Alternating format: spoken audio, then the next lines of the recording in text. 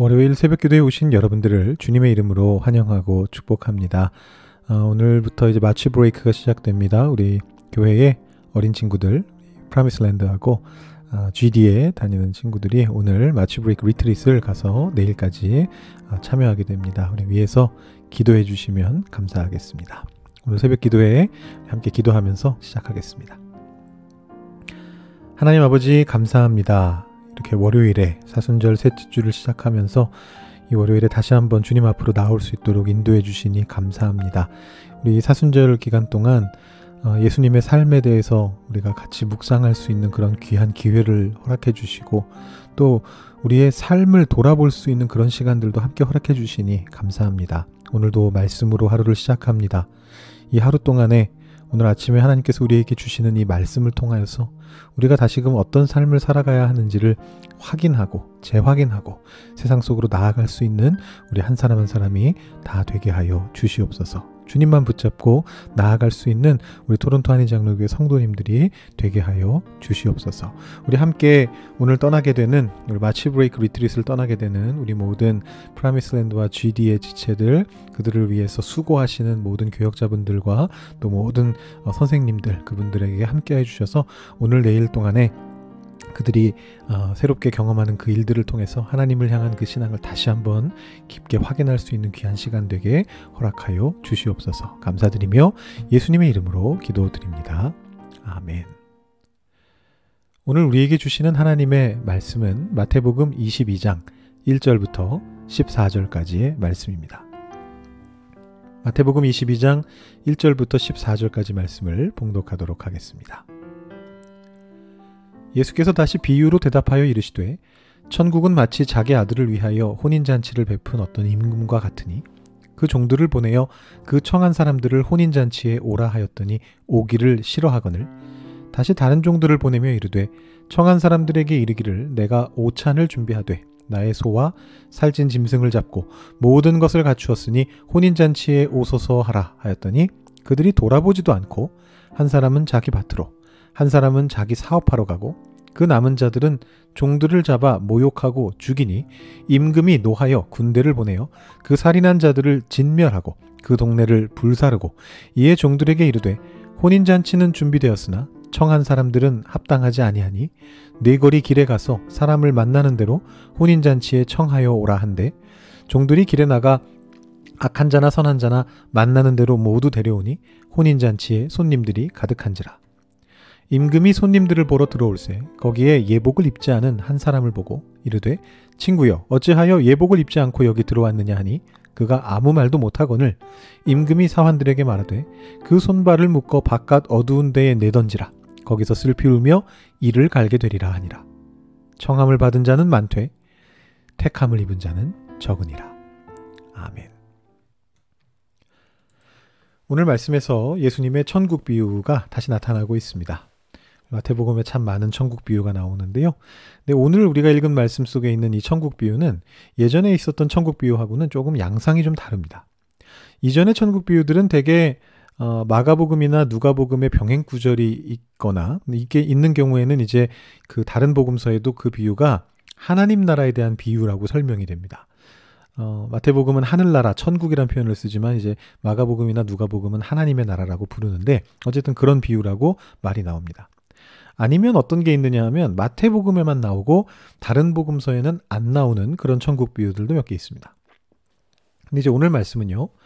누가복음에 병행 구절이 있기는 있습니다. 비슷한 내용이 있는데 그 맥락하고 주제가 상당히 다릅니다. 굉장히 재밌는 상황입니다. 누가복음과 마태복음이 도대체 무슨 관계냐 이런 질문이 생겨나는 건데요. 물론 뭐 예수님께서 거의 같은 비유를 서로 다른 상황 속에서 다른 맥락 속에서 두 번 예시로 드셨을 수도 있겠습니다만 그것보다 훨씬 더 가능성이 높은 것은 뭐냐 하면 예수님께서 말씀하셨던 어떤 하나의 비유를 누가와 마태가 자기들이 전해받은 대로 자신들의 상황 속에 적용했다라고도 그렇게 볼 수가 있습니다. 그리고 사실은 그렇게 생각할 만한 근거가 있습니다. 마태의 버전은 마태의 생각이 들어가 있고요. 실제로 누가의 버전을 보면 누가의 생각이 그 안에 들어가 있습니다. 이런 말씀들은 사실 이 차이점들을 마태복음하고 누가복음 본문을 서로 이렇게 비교하면서 보면은 또 굉장히 재미가 있을 수가 있거든요. 근데 이걸 새벽기도회에서 하기에는 좀 어려움이 있을 것 같습니다. 이게 아무래도 이렇게 좀 화면도 좀 있고 앞에 이렇게 여러 가지 말씀들을 번갈아 비교하면서 좀 보여도 드리고 좀 긴 시간 동안 자세하게 설명하면 좋은 그런 본문인데요. 제가 다음에 한번 기회를 만들어 보기로 하고요. 오늘은 좀 아쉬운 대로 우리가 마태복음을 계속 묵상하고 있으니까 그 흐름대로 마태복음의 맥락에 초점을 맞춰가지고 오늘 비유를 한번 살펴보도록 하겠습니다. 2절을 보시면 천국은 마치 이렇게 나오고 있습니다. 이 표현은 뭐 마태의 시그니처라고 할 수 있죠. 우리가 흔히 이런 것들을 시그니처라고 하는데 이 말이 딱 나오면 이건 마태 거구나 라는 생각이 바로 들 수 있습니다. 천국이란 용어 자체도 복음서 중에서는 마태만의 표현이고 그 천국 비유를 천국은 마치 무엇과 같으니 이렇게 시작하는 것도 마태의 특징 중에 하나입니다. 그리고 이제 앞에서 봤던 것처럼 마태는 천국 비유를 들 때 늘 천국을 어떤 사건이나 사람에게 빗댑니다. 뭐 장소나 상황에는 잘 빗대지 않고 어떤 사람과 같다 혹은 어떤 일과 같다 이렇게 이제 얘기를 하는데요. 오늘 말씀 같은 경우에는 천국이 임금과 같다, 왕과 같다 그렇게 이야기를 합니다. 그래서 임금이라고 하는 어떤 사람, 존재에다가 비유를 하고요. 근데 이제 어떤 임금이냐 하면 아들을 위해서 혼인잔치를 베푼 그런 왕입니다. 이 아들을 위해서 혼인잔치를 베푼 왕이다라고 하는 이 상황 설정은요. 누가복음에 아까 제가 병행 구절이 있다 그랬는데 누가복음에는 안 나옵니다. 마태복음에만 나오고 있는 것입니다. 근데 이거를 맛보기로 조금만 분석을 해보면 제가 두 개를 비교해서 말씀 안 드리겠다고 말씀드렸는데 이 부분만 한번 맛보기로 한번 말씀을 드려보면 지금 마태가 누가복음에는 없는 세 가지를 얘기한 거잖아요. 아들을 위해서 혼인잔치를 베푼 임금이다, 왕이다 이렇게 세 가지를 마태가 여기 적어놓고 있는 건데 이 중에 이제 혼인잔치 같은 경우는 누가복음에 정확하게 나오지는 않지만 그 누가복음 맥락 속에 있습니다. 그래서 누가와 마태가 함께 사용했던 자료를 통해서 마태가 가져온 것 같다라고 볼 수가 있겠고 임금님이라는 어떤 분 존재하고 아들을 위한 혼인잔치다. 이 아들이라고 하는 개념은 마태가 자기 스스로 추가한 내용인 것으로 보입니다. 같은 말씀이 두 군데에 있을 경우 이런 걸 분석할 수가 있습니다. 이제 맛보기라고 말씀드렸으니까 조금만 더 말씀드려 보겠습니다. 이 누가복음 14장에 이제 이 병행 구절인 큰 잔치 비유가 나오는데요.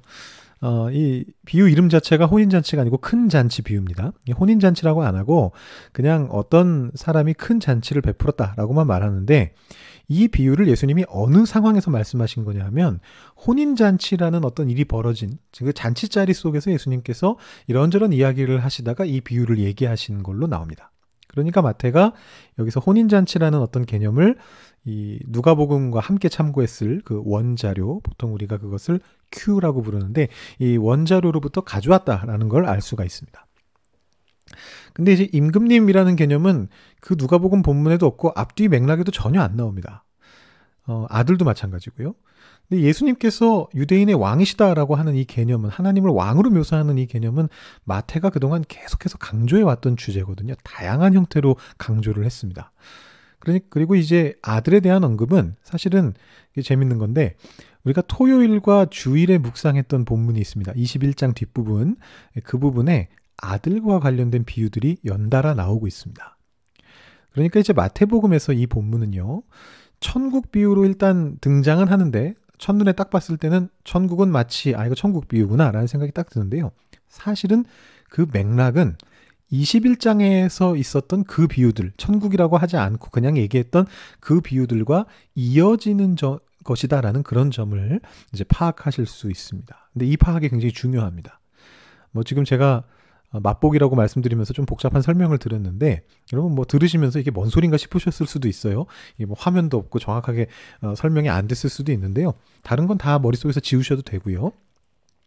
핵심은 뭐냐 하면 아들에 대한 비유의 시리즈라고 생각하고 이 비유를 이해해야 된다라는 것입니다. 마태복음의 맥락에서 본다면 그렇다면 우리가 그 앞에 아들의 비유를 조금 살펴볼 필요가 있습니다. 토요일 묵상 본문 그리고 주일 묵상 본문에 나오는 아들에 대한 비유들이 어떤 메시지를 갖고 있었는가를 확인해 볼 필요가 있습니다. 토요 새벽 기도회 때 우리가 봤던 것이 바로 맏아들과 둘째 아들에 대한 비유였습니다. 근데 아버지에게 가겠다 그러고 가지 않았던 맏아들은 바리새인들이었고요. 아니면 대제사장, 종교 지도자들이죠. 그 다음에 이제 그 사람들은 이제 한때 하나님께 대한 간절함을 가지고 있다가 그게 시들해졌던 사람들이었습니다. 반면에 뉘우치고 갔던 둘째 아들은 세리와 창녀들이라고 예수님이 말씀을 하셨고요. 이 사람들과 연결되어 있는 사람들은 바로 예수님과 세리 요한이었죠. 그러니까 이 세리와 창녀들이 예수님과 요한의 외침을 따라서 회개하고 간절함을 회복한 사람들이었습니다. 그리고 나서 우리가 설교로 보진 않았습니다만 주일날 묵상 본문에 해당하는 본문을 보시면 21장 제일 끝부분인데요. 포도원을 소작하던 농부들이 포도원 주인이 보낸 어떤 종들, 아들들 다 때리고, 아들은 한 명이군요. 아들을 때리고 죽이고 막 이렇게 한 다음에 포도원을 차지하려 들었고요. 그래서 포도원 주인이 그들을 다 진멸하고 새로운 농부들에게 포도원을 새로 이제 주게 되는 그런 비유가 나오고 있습니다. 근데 여기서 비유 안에서 아들이 하는 역할은 바뀌었습니다만 비유들 자체의 맥락은 같습니다. 두 번째 경우에도 원래의 농부들이 예수님을 배척한 그 유대인들 그리고 그들의 종교 지도자들을 말하는 것이고 나중에 다시 오게 된 농부들이 예수님을 따른 사람들이라고 볼 수가 있습니다. 그리고 나서 또 다른 아들 이야기인 오늘 본문도 그 같은 맥락을 따라가고 있습니다. 자, 임금의 아들을 위해서 열린 혼인잔치에 이 왕이 사람들을 초청했습니다. 근데 이제 다들 그 초청을 거절했습니다. 그래서 그 결과 이 왕은 그 사람들 대신에 길 가는 행인들을 초청했습니다. 앞에 비유에서 마찬가지로 그들을 진멸했다라는 표현이 나오고요. 자, 이 처음 초대받았던 사람들은 분명히 유력자들이었겠죠. 임금의 잔치에 참여할 수 있는 사람들이니까요. 그리고 나중에 초대받은 사람들은 그냥 지나가는 행인들이었습니다. 그렇기 때문에 앞의 비유들에서와 마찬가지로 여기서 초청을 받았지만 가지 않았던 이 유력자들, 그래서 진멸당한 이 사람들은 예수님을 배척한 그런 유대인들 또는 그들의 종교 지도자들입니다. 그리고 그 이후에 잔치에 초대된 행인들은 예수님을 따른 사람들입니다. 그런데 이제 오늘 비유는요, 앞의 두 비유보다 조금 더 복잡하게 짜여져 있습니다. 길 가는 행인들이 이 악한 자와 선한 자로 나뉘는 걸로 이렇게 지금 얘기가 나오고 있습니다. 그래서 이 악한 자는 누구고 선한 자는 누군가? 악한 자가 어떻게 이 잔치에, 혼인잔치에 천국에 초대를 받을 수가 있는가? 이런 생각이 드실 수가 있는데 이 표현을 우리가 두 가지 정도로 생각해 볼 수가 있습니다. 첫 번째는 계속해서 악한 것이 아니고 원래 악했던 사람들일 것이다. 바꿔 말하면 세리와 창녀들이죠. 이 사람들은 원래 애초에 악한 자들이었습니다. 근데 이제 초대에 응했고 그러므로 이제는 악한 존재가 아닌 채로 잔치 자리에 참여하고 있는 것을 묘사한 것이다. 이렇게 해석할 수 있습니다. 혹은 어떻게도 해석할 수 있느냐 하면 일단 초대장은 다 나갔고 초대는 다 받았는데 이 초대받은 사람들 중에 적합하지 않은 존재가 있었고 그 사람들이 바로 악한 자들이다라고 표현한 것일 수도 있습니다. 이 둘 다 근데 맥락과는 어울립니다. 앞의 내용의 맥락에서 볼 때는 원래 악한 자들이었던 세리와 창녀들이 초청을 받은 것이다라고 보는 게 더 자연스럽습니다. 앞의 비유하고도 연결이 되고요. 다만 반대로 이제 이 앞 뒤쪽에 나오는 11절부터 14절에 이 본문하고 연결해 볼 때는 초대받았다고 다가 아니구나라는 내용이 나오기 때문에 또 두 번째 해석도 가능성은 있습니다.